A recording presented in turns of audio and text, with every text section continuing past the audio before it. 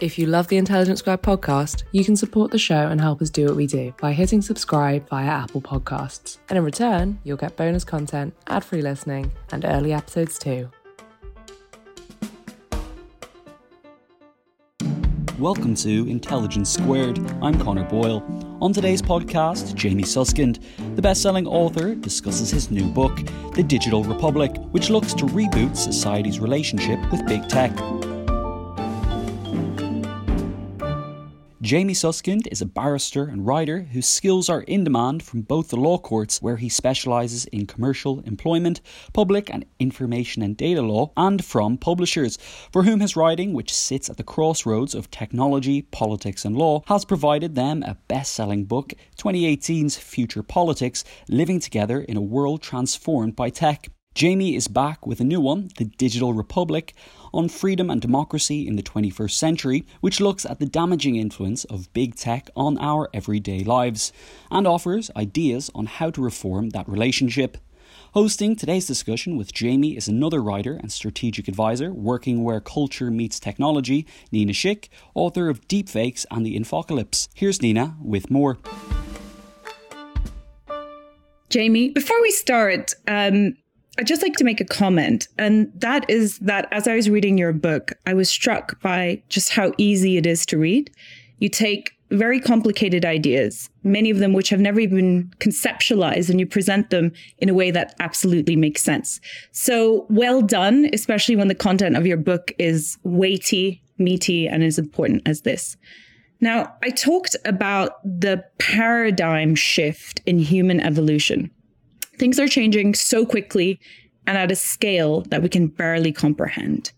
In your words, in the introduction of your book, you say we are passive and impotent in the faces of forces we cannot control, cannot understand, still less control. So can you maybe start by giving us a big picture overview of the state that we find ourselves in? What's changed? What's happening? And why do we need your book now? Well, I don't know about the last question, but I can tell you what I think is happening in the world, and it's this. I think we might be going through a transformation in human civilization that is as fundamental for us as the invention of writing was, or the agricultural revolution. And it's linked to the development of digital technologies. There are a few things happening in tech just now. The first is that systems are becoming more capable.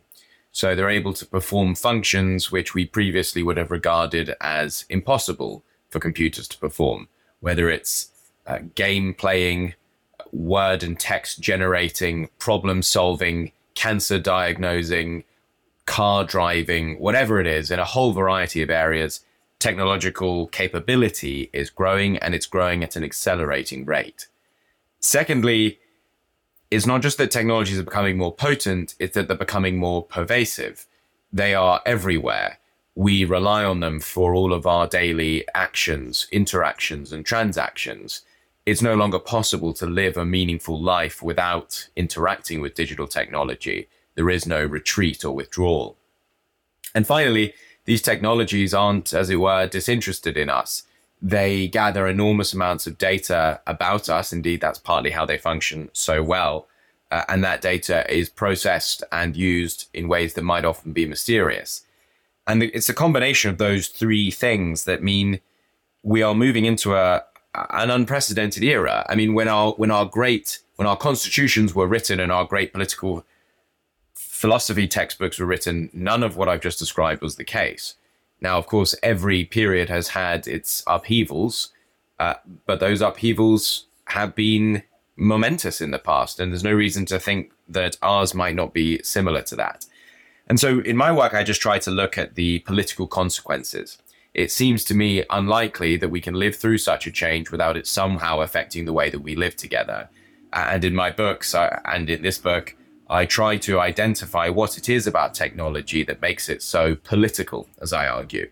And I argue that it's political because technology affects the distribution of power in society. It affects the quality of our democracy. It affects the quality of our liberty. And for all of those reasons, I argue that it needs to be governed in a way that respects our shared values. I couldn't agree more, especially this idea, and I really want to emphasize it, that this is a paradigm shift. This is, I would argue, not just innovation in terms of what's come before, but something utterly different that will change the fabric of our society. I see that in my own work on AI. So I would say that the starting premise of your book is quite radical, because essentially you argue that the way that we've thought about things thus far, perhaps in the kind of last 30 years, is not going to solve some of the problems. We need to fundamentally start thinking differently about the future. So let's get into that. You write that we need to become Republicans in order to effectively think about power and freedom in this new era. So can you explain what you mean by republicanism in the context of your work and your book? Yes, I'll definitely take that opportunity, because it's important to stress that when I talk about the digital republic or digital republicanism, I am not talking about the capital R republicanism of the Republican Party in the United States, or about Irish republicanism, or about any other kind of republicanism which is to do with getting rid of kings and queens. Although all of those examples that I've just mentioned are part of the small r Republican tradition, which stretches back to ancient Rome. Republicanism is an ideology. It's a set of beliefs and attitudes, a bit like liberalism. And the essence of the Republican belief is that we should never be subject to the unaccountable power of others, even if those others happen to be benign. So, Republicans are against the idea of absolute monarchy, even when the king or queen happens to be a nice person. They are against the idea of very powerful landlords, even though some people might have nice landlords. They don't argue for nicer or kinder bosses at work. They argue for workplace protections in law. In the past, there have been feminist Republicans who say it doesn't matter if your husband happens to be nice to you. If there is an enshrined imbalance in power between you, then that imbalance is unsatisfactory. So, and of course, some of the most famous Republicans have been anti-slavery, in the sense that they weren't arguing for better slave masters. They were advocating for the abolition of slavery altogether. So Republicanism is a philosophy that looks at the world and tries to reduce the imbalances of power that exist within it. And digital republicanism, which is the philosophy that I espouse in the book, applies that ancient philosophy, which has appeared in wars and revolutions and constitutions throughout history. It applies it to the modern context. And it says that essentially we are unfree so long as we are in the thrall of those who own, design, and control powerful digital technologies. And we need to be able to hold them to account. And so attack is too harsh. I criticize the tendency in a lot of tech discourse to kind of focus on the character of people like Mark Zuckerberg or Elon Musk. Remember, it's not about whether the king is a good or a bad king. It's the idea of kingship at all. What I object to is the idea that someone like Elon Musk could have a profound effect on the democratic process simply by virtue of the fact that he has lots of money and can buy Twitter. So it's about objecting to unaccountable power wherever it may be found. And those two words, unaccountable power, are the center of my diagnosis, as it were, of what's gone wrong in the tech industry. Yeah, and like you say in the book, it's not that you object to Mark Zuckerberg, it's that you object to the idea that can be a Mark Zuckerberg at all. So fundamentally, then, you define republicanism as the belief that there should be no power with accountability. And it seems pretty uncontroversial, right? But this is fundamentally lacking in the status quo, as you've just described, and within the very foundations of the tech industry. And you write that we've been hitherto led by something called market individualism, and that this has defined kind of the foundations of the tech industry as well. Can you elaborate on that as well, just because it's so important in how you kind of couch your argument? Absolutely. So the book is about a solution. It's about this thing called digital republicanism, which is a philosophy, and then I propose lots of policies and laws that might flow from it. But it begins by asking what the ideology is that's governed the tech industry until now. And I call that market individualism. And essentially, the way that we generate technology and the way that we regulate technology has been governed by this ideology, and often it's implicit. And market individualism basically holds that we're likely to reach the right outcomes if everyone pursues their own self-interest and they interact with each other as self-interested economic individuals, bargaining for individual gain. But I think that ideology has failed. I think it's failed in its own terms. I think that the regulation which has been built around that ideology is plainly not succeeding in protecting us. The best and most obvious example clicks up on our screen 50 times a day. It's notifications asking you if you agree to this or that use of your data. I mean, if you step back and think about it, it's completely farcical. No one reads that. No one could read it all. If they did, they'd be met with terms that are so vague as to be useless. And yet that's at the heart of the market individualist belief that individuals, you and I, should be negotiating and bargaining with tech companies as to what rights we have vis-a-vis them. I say nonsense. I say where there's a strong imbalance of power, leaving individuals to fight for themselves sounds like good liberal or libertarian policy, but in effect, it just lets the powerful become more powerful. So the book is about a different way of thinking. It says that we have to try and escape the idea that in order to tackle the growing power of digital technology, we should be doing it alone as individuals, even if that is kind of phrased in terms of individual empowerment, individual autonomy, individual dignity. These are all covers, in my view, for the fact that if we're to have any success in regulating big tech, it's going to have to be collective. And I mean, you just talking about the farcical nature of the status quo, you even discuss in your book that, you know, even people like the president of the United States are going and kind of asking Facebook if, you know, they could remove certain things before elections. So this should not at all be the status quo, right? This is what you're saying. This is a different way of thinking. Isn't the problem with the digital republic, however, that it's going to be difficult not only to convince kind of the titans of the tech industry who will not want to give up their power so quickly, but even the citizenry, that they should be Republicans rather than market individuals? Is there a risk that this might seem as too of an abstract notion of freedom in terms of, you know, the governance of digital technology for your everyday man, your voter, man, woman, voters? Yeah, I mean, listen, I don't expect every citizen to kind of have at their fingertips the philosophical precepts of the Republican philosophy. But that's not what I'm asking for. I am asking for more, though, from people. I mean, my view is that for too long, we have all interacted with technology purely as consumers rather than as citizens, you know, asking, what can this product or service do for me, rather than, in addition, what is it doing to society? And as you know, in the book, I propose various ways that ordinary people might be more involved in the political process in order to make sure that digital technologies are truly governed according to the values of the communities that they affect. But that's it. In many ways, what I'm asking for is a kind of very basic thing, which is an indignant spirit, as the philosopher Adam Ferguson put it. He was an 18th century Republican thinker. It's not so much about all of us being philosophers as all of us being vigilant, being on guard, being willing to spend a little bit of time thinking about and challenging digital power. And the reason I know it's possible is that we do that when it comes to conventional politics. You know, not perfectly, you know, some people are better citizens than others, but we all know that it's our duty to a certain extent to turn out and vote, to try and keep up to date with political affairs.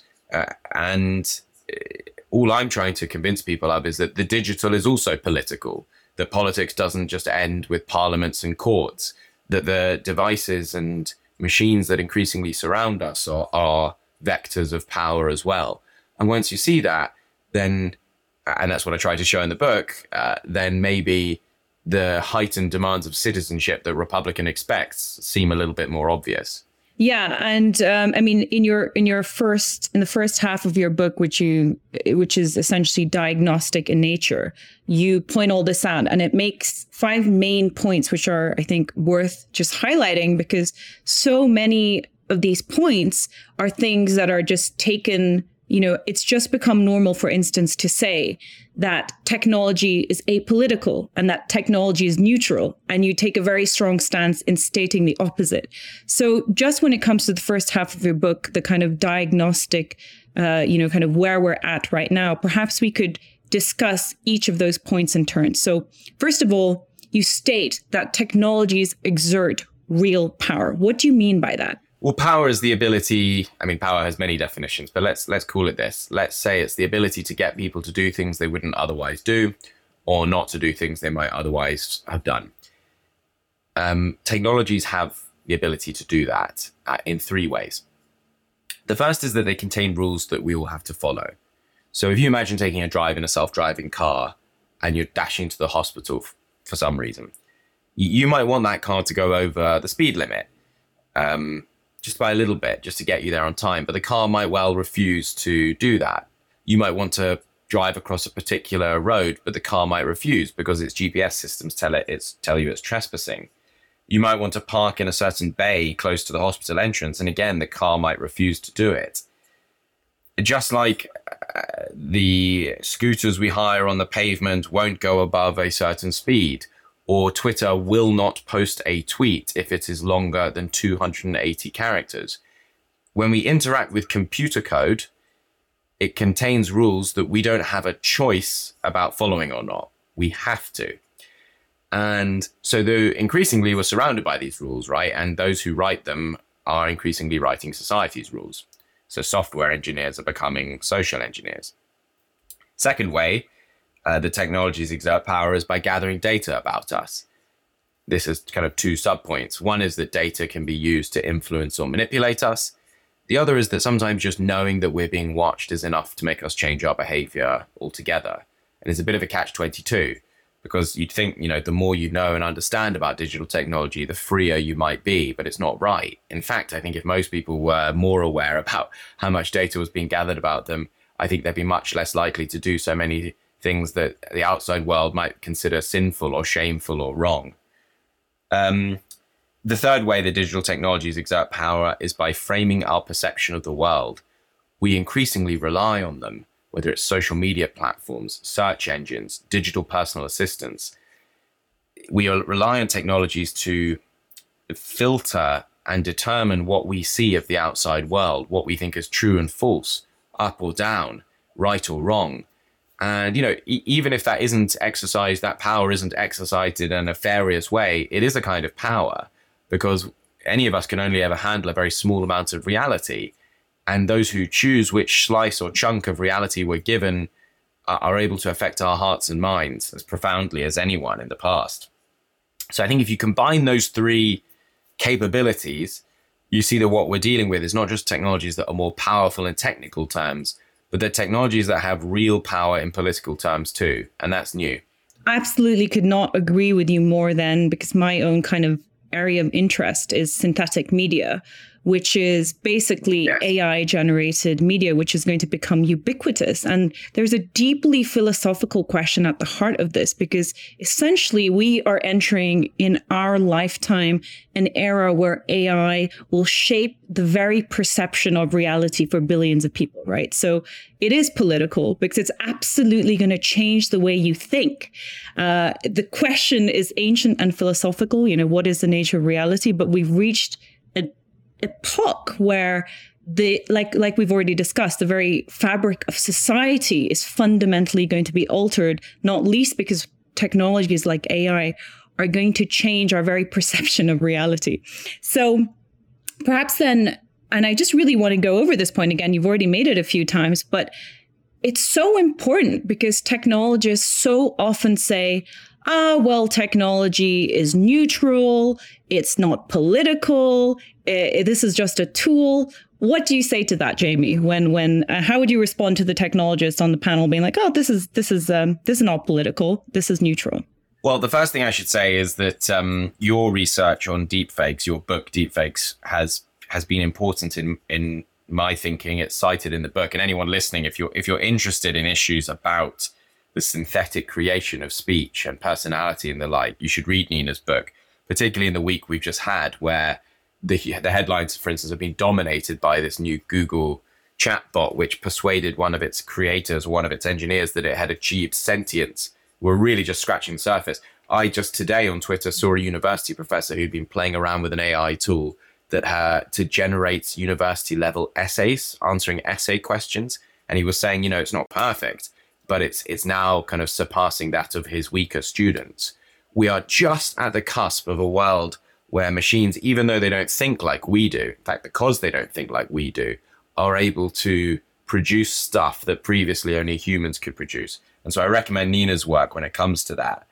To those who say that technology is neutral, I have two responses. The first is that technology often isn't neutral. So if you design an algorithm that, allocates jobs or insurance or credit or punishment to the criminal justice system, we know that algorithms are often riddled with biases because they're trained on faulty or sometimes not faulty data sets. So for instance, there are voice recognition systems that don't hear the voices of women because they've been trained only or mostly on male voices. Face recognition systems that don't see people of color or people with facial disfigurements because they have been trained only on white faces or faces without facial disfigurements. Choices which seem like engineering or data choices are actually political and are usually not neutral. But what about the technologies that actually genuinely do strive to be neutral? A good example is Google. So you'll all know the Google autofill system where you type in something and it tries to sort of anticipate the end of your query. There was this problem with Google for a number of years where it was returning unfortunate results in the autofill box. So if you typed in, "Why do Jews?" it would complete the sentence with "have big noses" or "control the media" or "love money so much." And the reason that happened was not because the engineers at Google didn't like Jews. It was because that algorithm neutrally and faithfully reproduced the searches that other people had done. Indeed, it was simply reflecting back to us things that previous searchers had found useful. And that was always the Google defense. But in that case, it seems to me pretty obvious that neutrality, a neutral system, is also a kind of undesirable or unjust system. It doesn't make the world better. Instead, it kind of amplifies injustices and makes them worse, which is why Desmond Tutu once said, if the elephant is standing on the tail of the mouse and you say you're neutral, the mouse isn't going to thank you. And Elie Wiesel, the great Holocaust survivor, used to say that neutrality favors the oppressor. The basic point is that neutrality and justice, neutrality and rightness are not always the same thing. And so for years, folks, myself included, argued that, well, instead of engineering that in a neutral way, Google could in fact design a system that maybe reduced the prevalence of racist or otherwise unpleasant stuff on their platform. And for years, Google said, no, we're neutral. And then eventually just started doing it and the world didn't fall in. So change is possible. Another key point you make in your kind of diagnostic analysis is that, and we've already talked about it, that the foundation of digital technology today has been ordered by this market economy logic, right? Why? Why have we allowed this to happen? What have politicians been doing? What have regulators been doing? Why is that the status quo? And how has it just crept up on us so imperceptibly that it's the new reality? So many answers to that question, and it's such a good question. The first is that we have capitalism to thank for a lot of the explosive productivity and creativity that has created the tech industry, particularly in Silicon Valley. Now, we know through the research of people like Mariana Mazzucato that actually a lot of what looks like private sector innovation is in fact a combination of private and public sector innovation. So the point can be taken too far. But there's no doubt that capitalist principles of competition and the like have led to explosive productivity in the generation of technologies. So people rightly and understandably regard it as a good thing. Secondly, there has been an advantage, I think, in American policy circles, a perceived advantage to having what are essentially American capitalist principles being the kind of cornerstone of the internet and spreading around the world. It's been seen as a form of soft power for the United States, that people use American products, use American protocols, use American software, use American hardware. And again, that dissemination of American soft power is often best effected through the market. There's a third, I think, and more deep reason, and here, I have to put my philosopher hat on. I think there's been a real success in the market individualist community, should we say, of making the market individualist ideology seem like nature, like the natural state of affairs is the market economy, and that anything interfering with it, such as regulation, is a kind of alien intervention which needs to be justified. There's some truth in that, but not entirely. Markets, particularly sophisticated markets like the tech market, do not appear in nature, or at least not very often. The market itself is a construct of laws relating to property, laws relating to corporations, laws relating to contract and tort, laws relating to intellectual property, without which, we wouldn't have the modern tech industry. And a lot of people take these laws for granted. They say they want to deregulate, but they don't want to deregulate these laws. They just want to deregulate the laws that try to protect the public interest, rather than those that protect the private interest of those who own and control technologies. So there's a kind of ideological point there that even now I sometimes find myself slipping into the question of regulation versus deregulation. But actually, the real question is, what kind of regulation is best? Because we already do have regulation. It's just that regulation is geared towards making markets rather than protecting citizens. Those, I think, are the main reasons why market individualism has thrived. And I think, final point, loads of people have become really rich and powerful through it. And, any system that seeks to dismantle that is going to come up against resistance. Absolutely. And I suppose that's a nice seg kind of almost into the second half of the book, where you lay out this blueprint for the digital republic. But just talking about the balance of power now and politics, like you mentioned, we tend to think about it as, political power lying in the halls of parliament, within elected officials. But the problem is that power now often is in the hands of unaccountable leaders of tech. Just considering the political situation in the UK and in many other Western democracies around the world, isn't part of the problem that they have been so terrible at anticipating this, doing anything about it? And moreover, would we even have faith in our leaders to be able to navigate these kind of huge seismic changes that are taking place? What can we do about the inability of our leaders, our elected officials, to navigate this unprecedented time?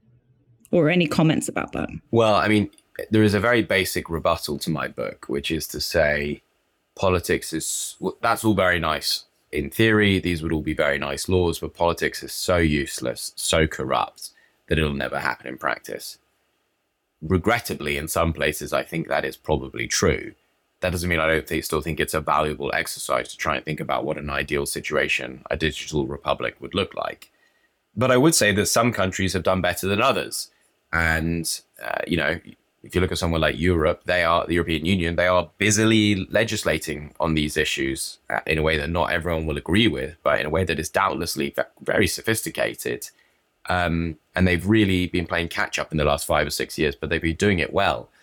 Even here in the UK, things like the Online Safety Bill, which is going through Parliament just now, it's pretty advanced piece of legislation that, a lot of countries will be looking to the UK to see how it works, if it works.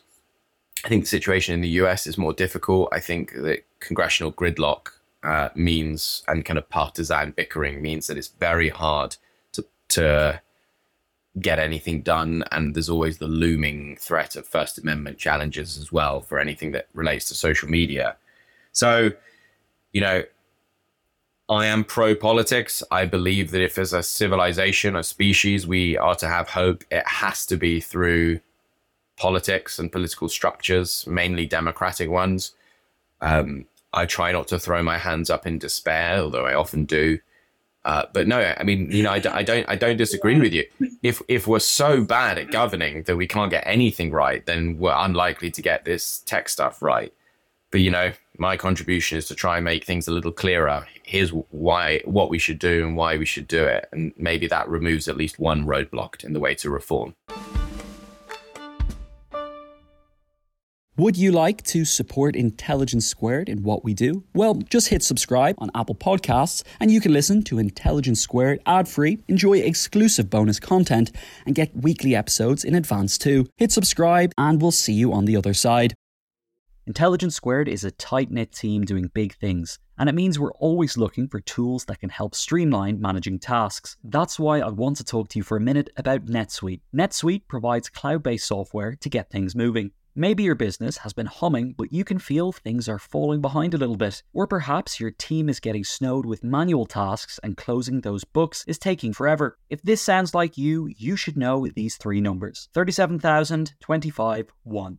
37,000, that's the number of businesses which have upgraded to NetSuite by Oracle. 25, NetSuite turns 25 this year. That's 25 years of helping businesses do more with less, allowing them to close their books in days, not weeks, and drive down costs. And 1, because your business is one of a kind. So you get a customized solution for all of your KPIs in one efficient system with one source of truth. It means you can manage risk, get reliable forecasts, and improve margins. It's everything you need to grow all in one place. NetSuite is now making an unprecedented offer to make more of that kind of thing possible. Right now, you can download NetSuite's popular KPI checklist designed to give you consistently excellent performance absolutely free at netsuite.com/squared. That's netsuite.com/squared to get your own KPI checklist. netsuite.com/squared.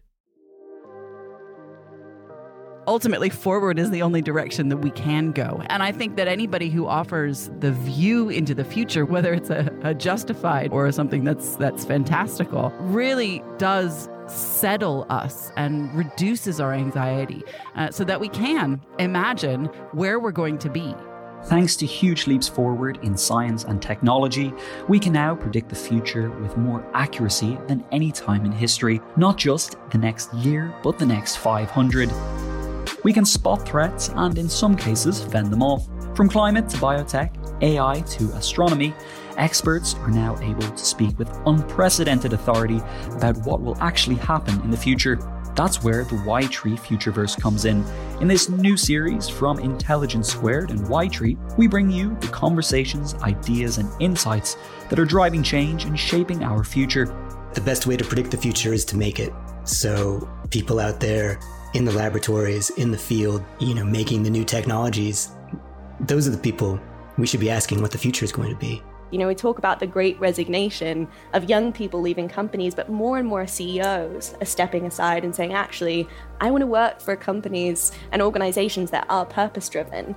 And in 50 years' time, it is my generation, the climate generation, who are going to be in these seats of power. So I absolutely have hope. Drawing on the expertise of artists, scientists, financial experts, and climate activists, the Futureverse is at the forefront of the world's most crucial issues and questions. Subscribe to the Futureverse on Apple, Spotify, or wherever you get your podcasts. The past is in your head, the future is in your hands.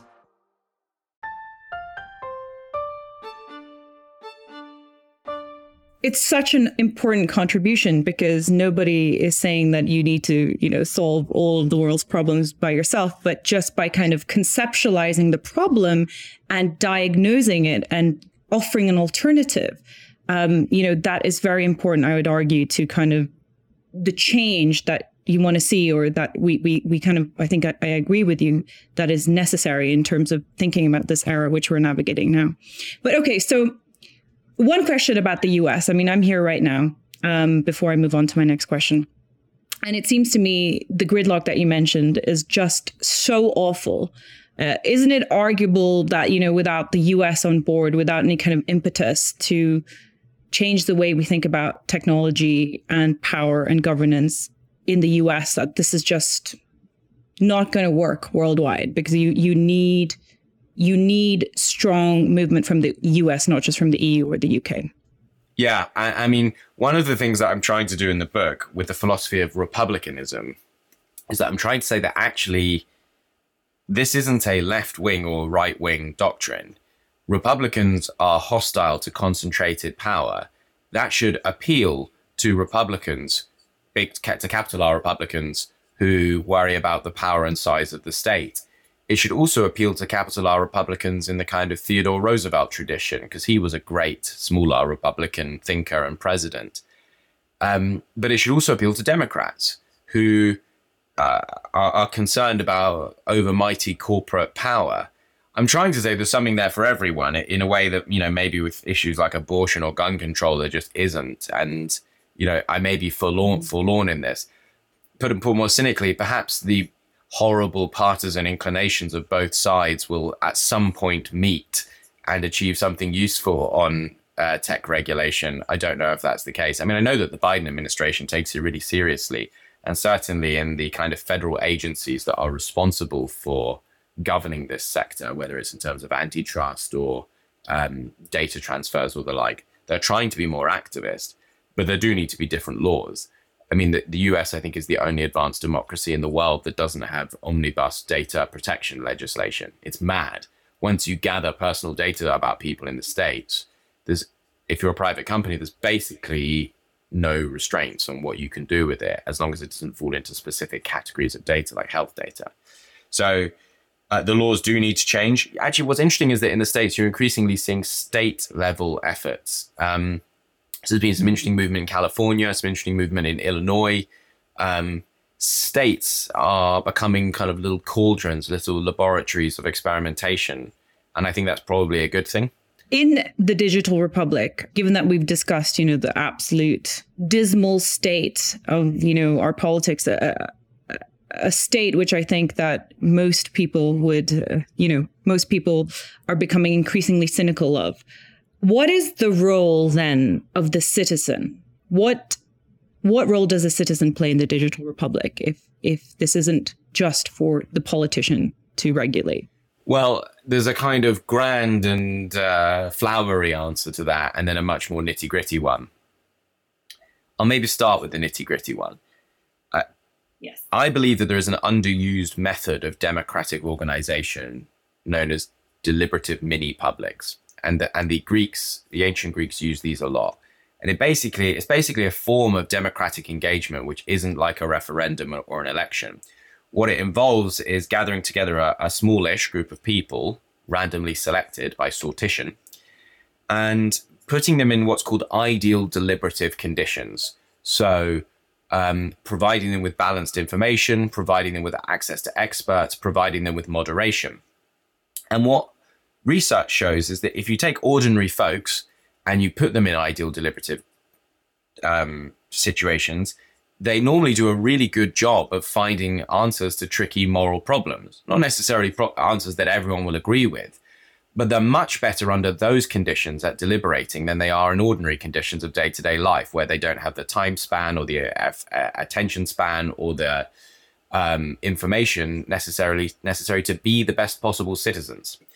And so I think we could do, and so deliberative mini-publics have been used recently in all kinds of interesting ways, but the most obvious example is in Ireland in relation to the legalization of abortion there.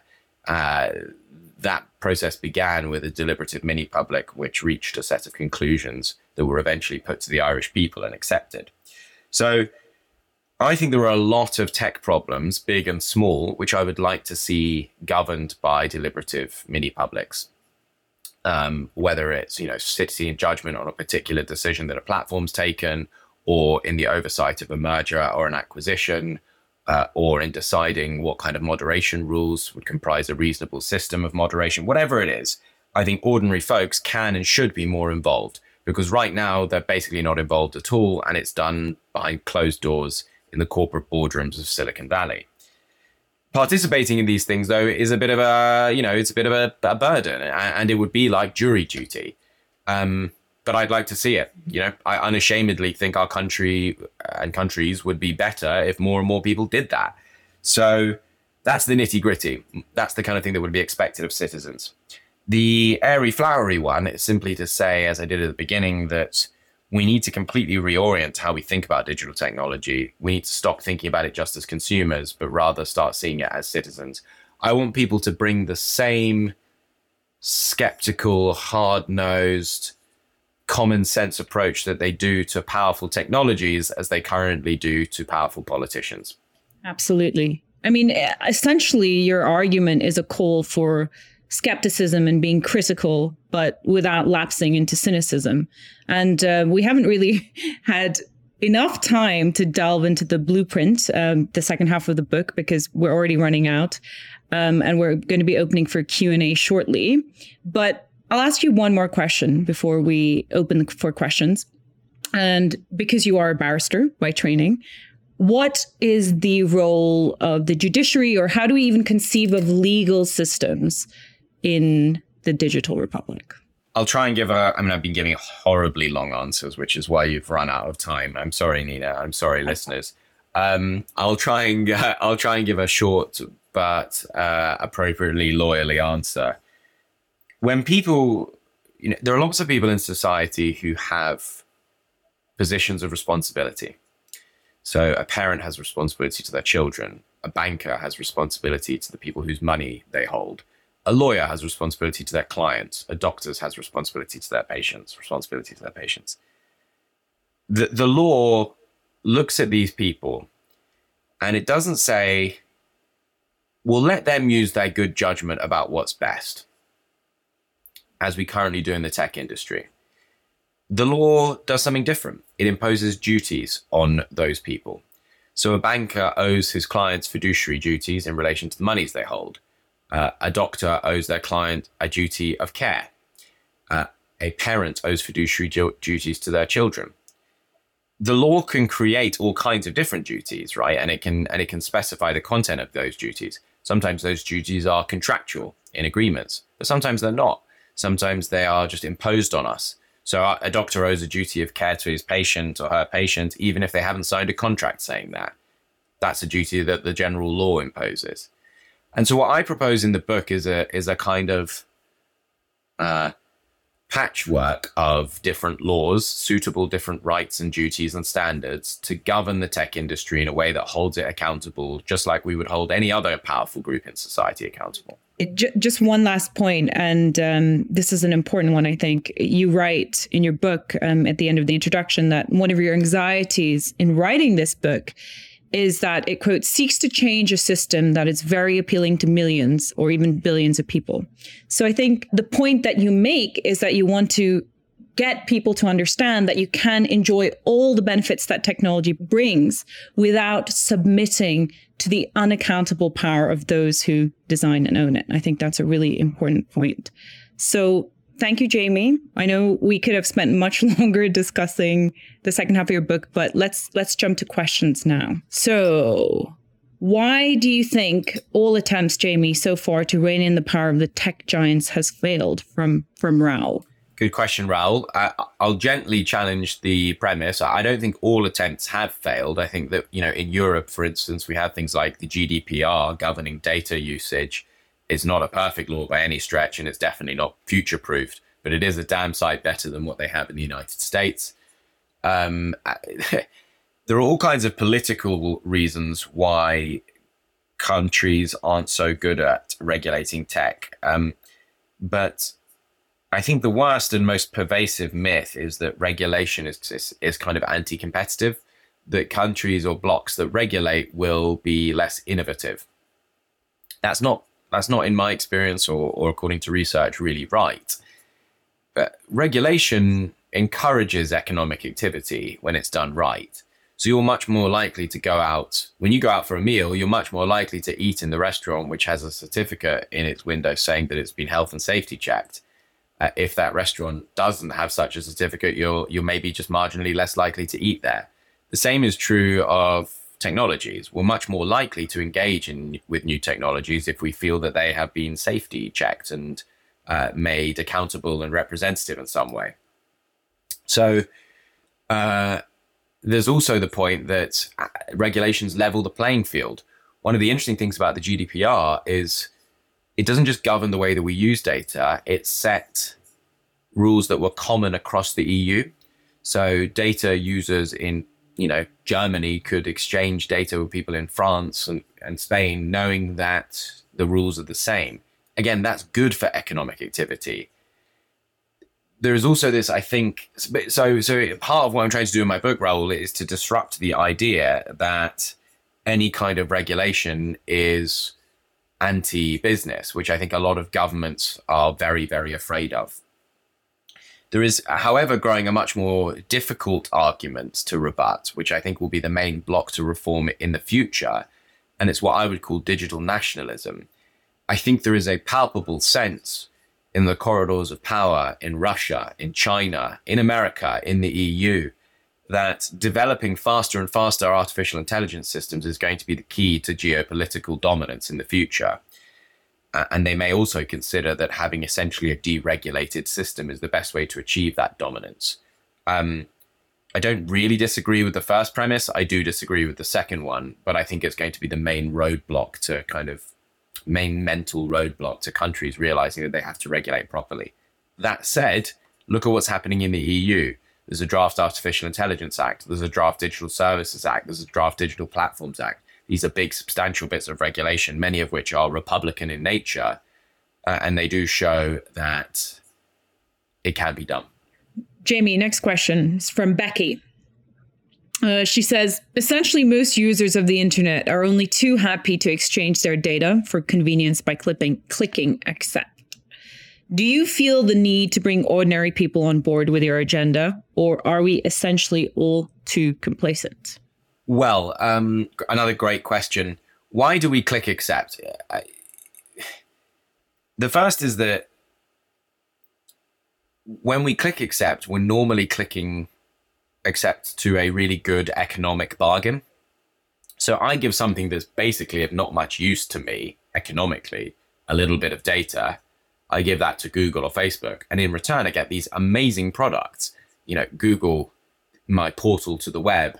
Facebook, historically, has been an amazing way of linking a vast number of people. So it's a very seductive commercial bargain.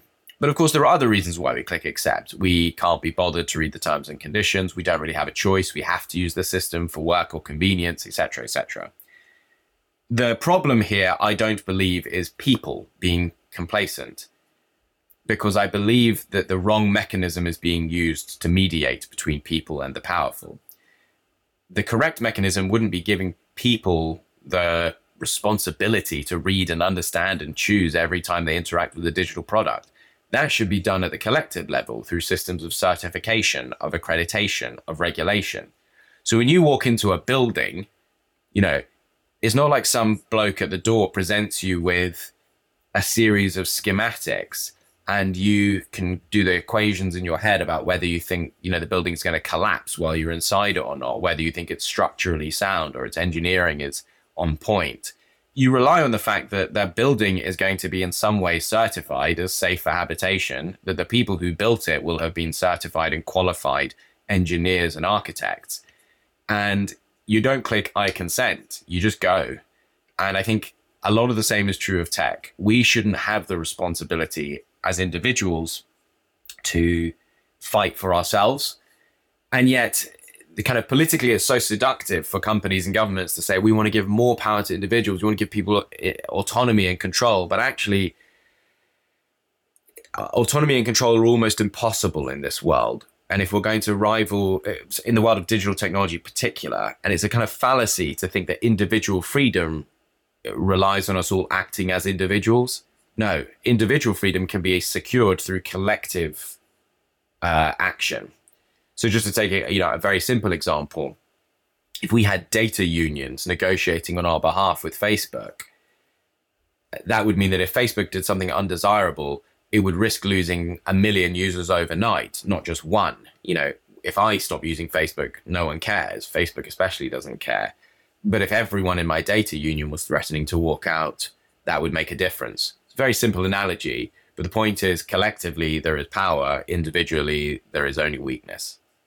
Yeah, and I mean, just a little anecdote on the fallacy of the individual in that context, in terms of having any power. You know, my little act of rebellion sometimes is when I click through and I reject everything. I'm like, no, I do not accept, I reject.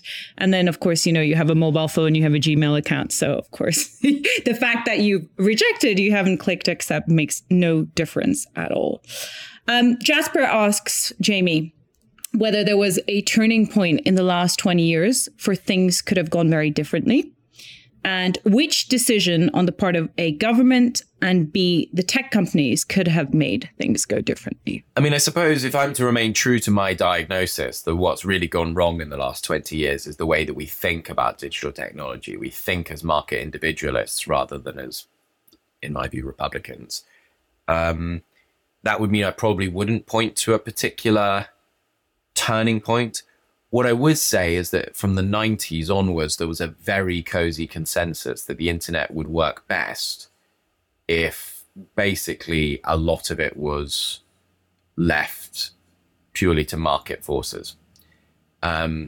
Interestingly, that's not true of platforms, who in America had protections, additional legal protections under Section 230 of the Communications Decency Act. But I won't get into that. But basically, no, I think what we are faced with is a sort of generational problem in the way that we think about technology. Everything seemed to be going well for a while.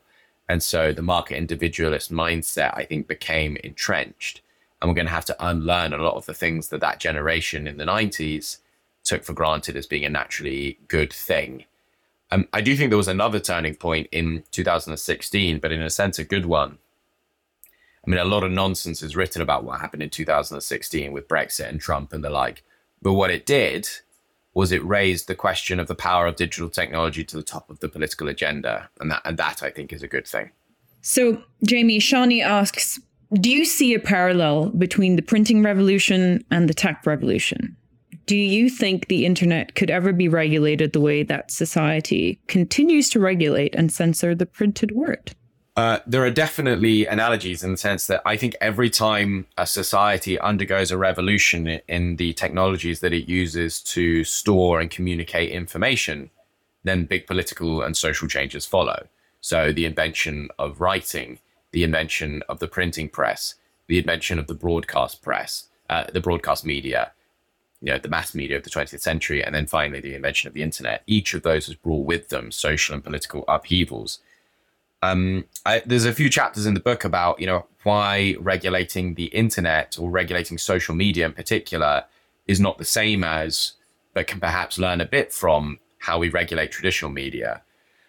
And just to make things more complicated, you'll know that in this country, you know, actually the printed word, newspapers, is much less regulated than the broadcast media. So broadcasters, you know, they have to have a license there, and that license is dependent on them satisfying a number of quite serious requirements about being fit and proper and about how they conduct themselves.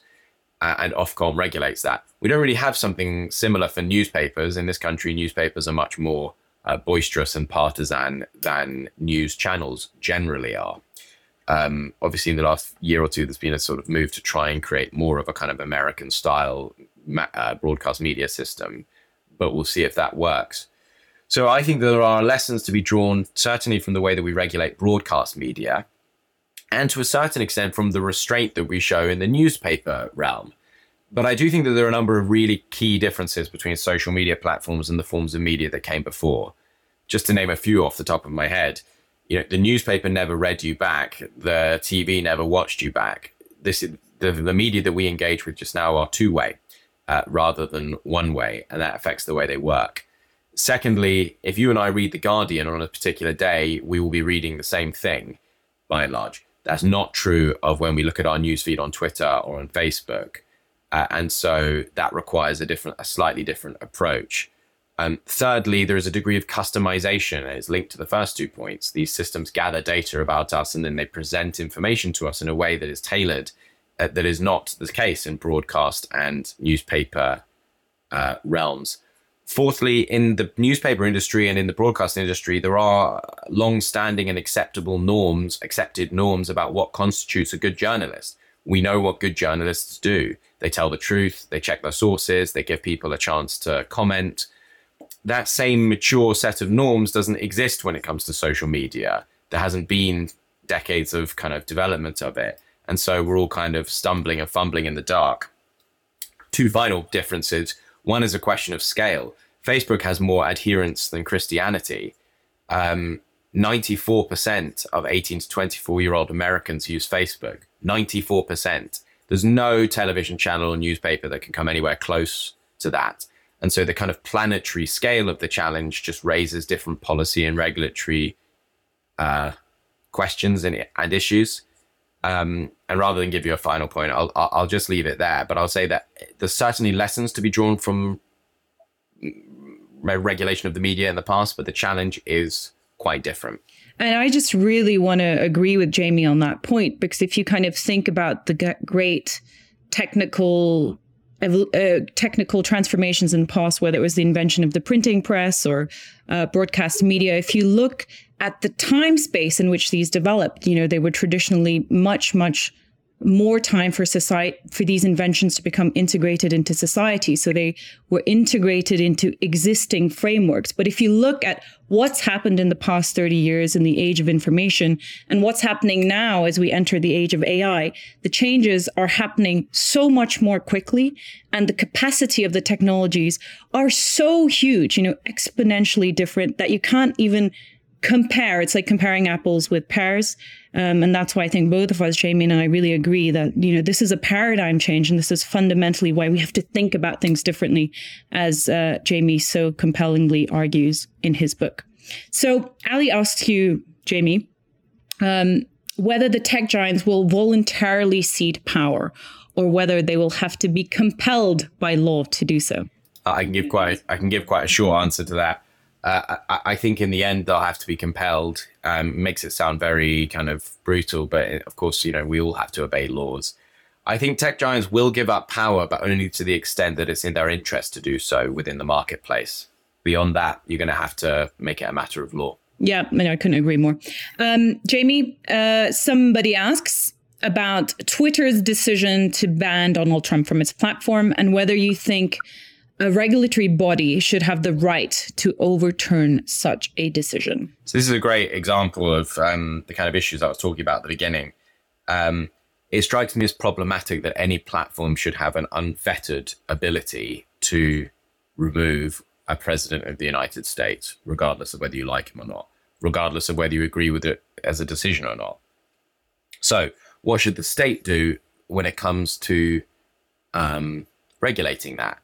Well, I am uncomfortable also with the idea that the government should be ordering platforms directly what to do with particular individuals or particular bits of content.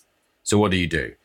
I think that the answer, and it's a bit of a fudge, but the answer is that you require platforms to have in place rules, procedures, and systems that are public, transparent, and properly enforced and can be appealed against, if not, to govern situations like the Trump situation. So it's not just Mark Zuckerberg deciding finally that Trump had crossed the line, but rather decided in a way that is as part of a reasonable and proportionate system for such decisions.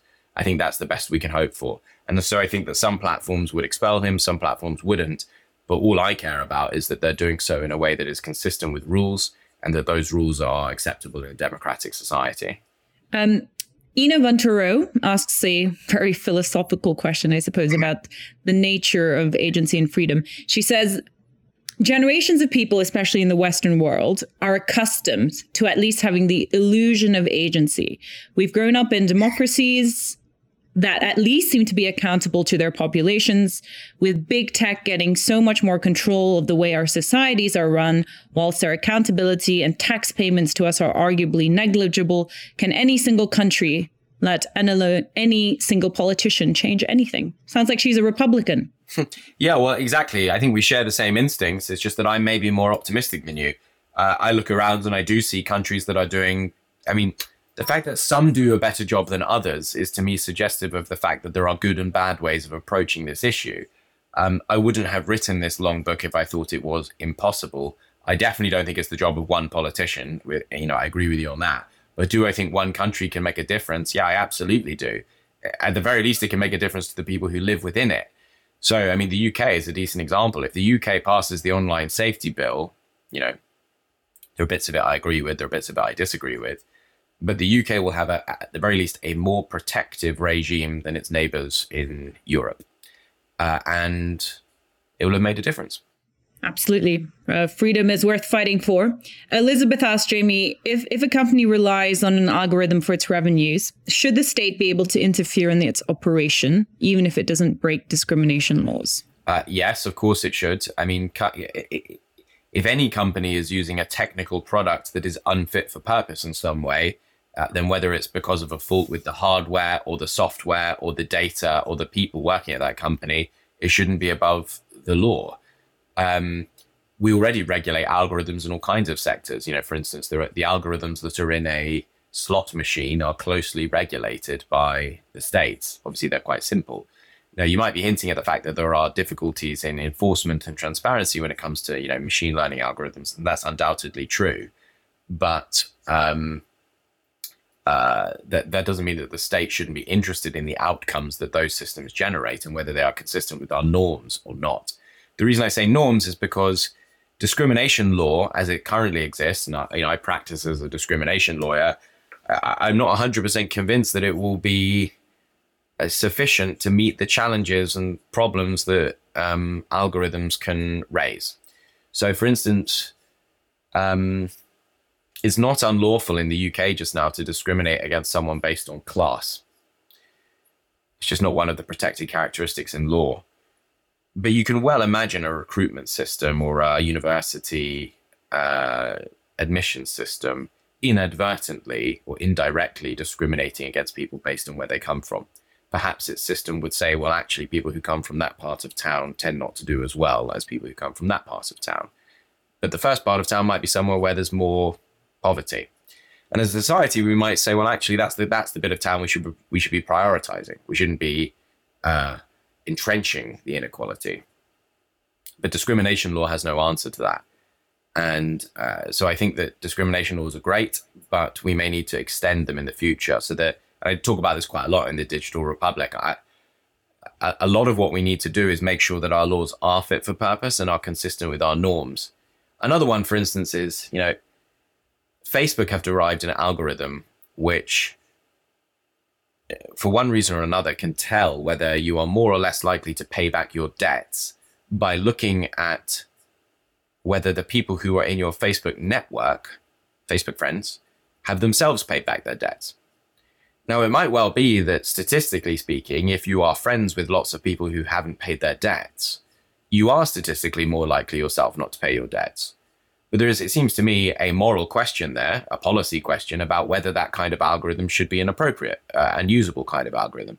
When I apply for a mortgage to house my family, should the fact that, my brother happened to be, or my sister or my friend happened to be a bankrupt, should that affect my chances? And as a society, we might well say, no, that's not discrimination law. That's not something really that the law has much answer for just now. And so let's be wary, I think, of just asking whether existing laws should apply, and always ask whether we need new ones too to reflect our shared norms. And that is unfortunately all we have time for. I know we didn't get to all of your questions, but it is such a big, important topic. And with his book, it's out now, The Digital Republic, Jamie has made a very valuable contribution. I encourage you all to pick up a copy. But for now, thank you, Jamie. Thank you, Nina. And thank you, everyone, for joining.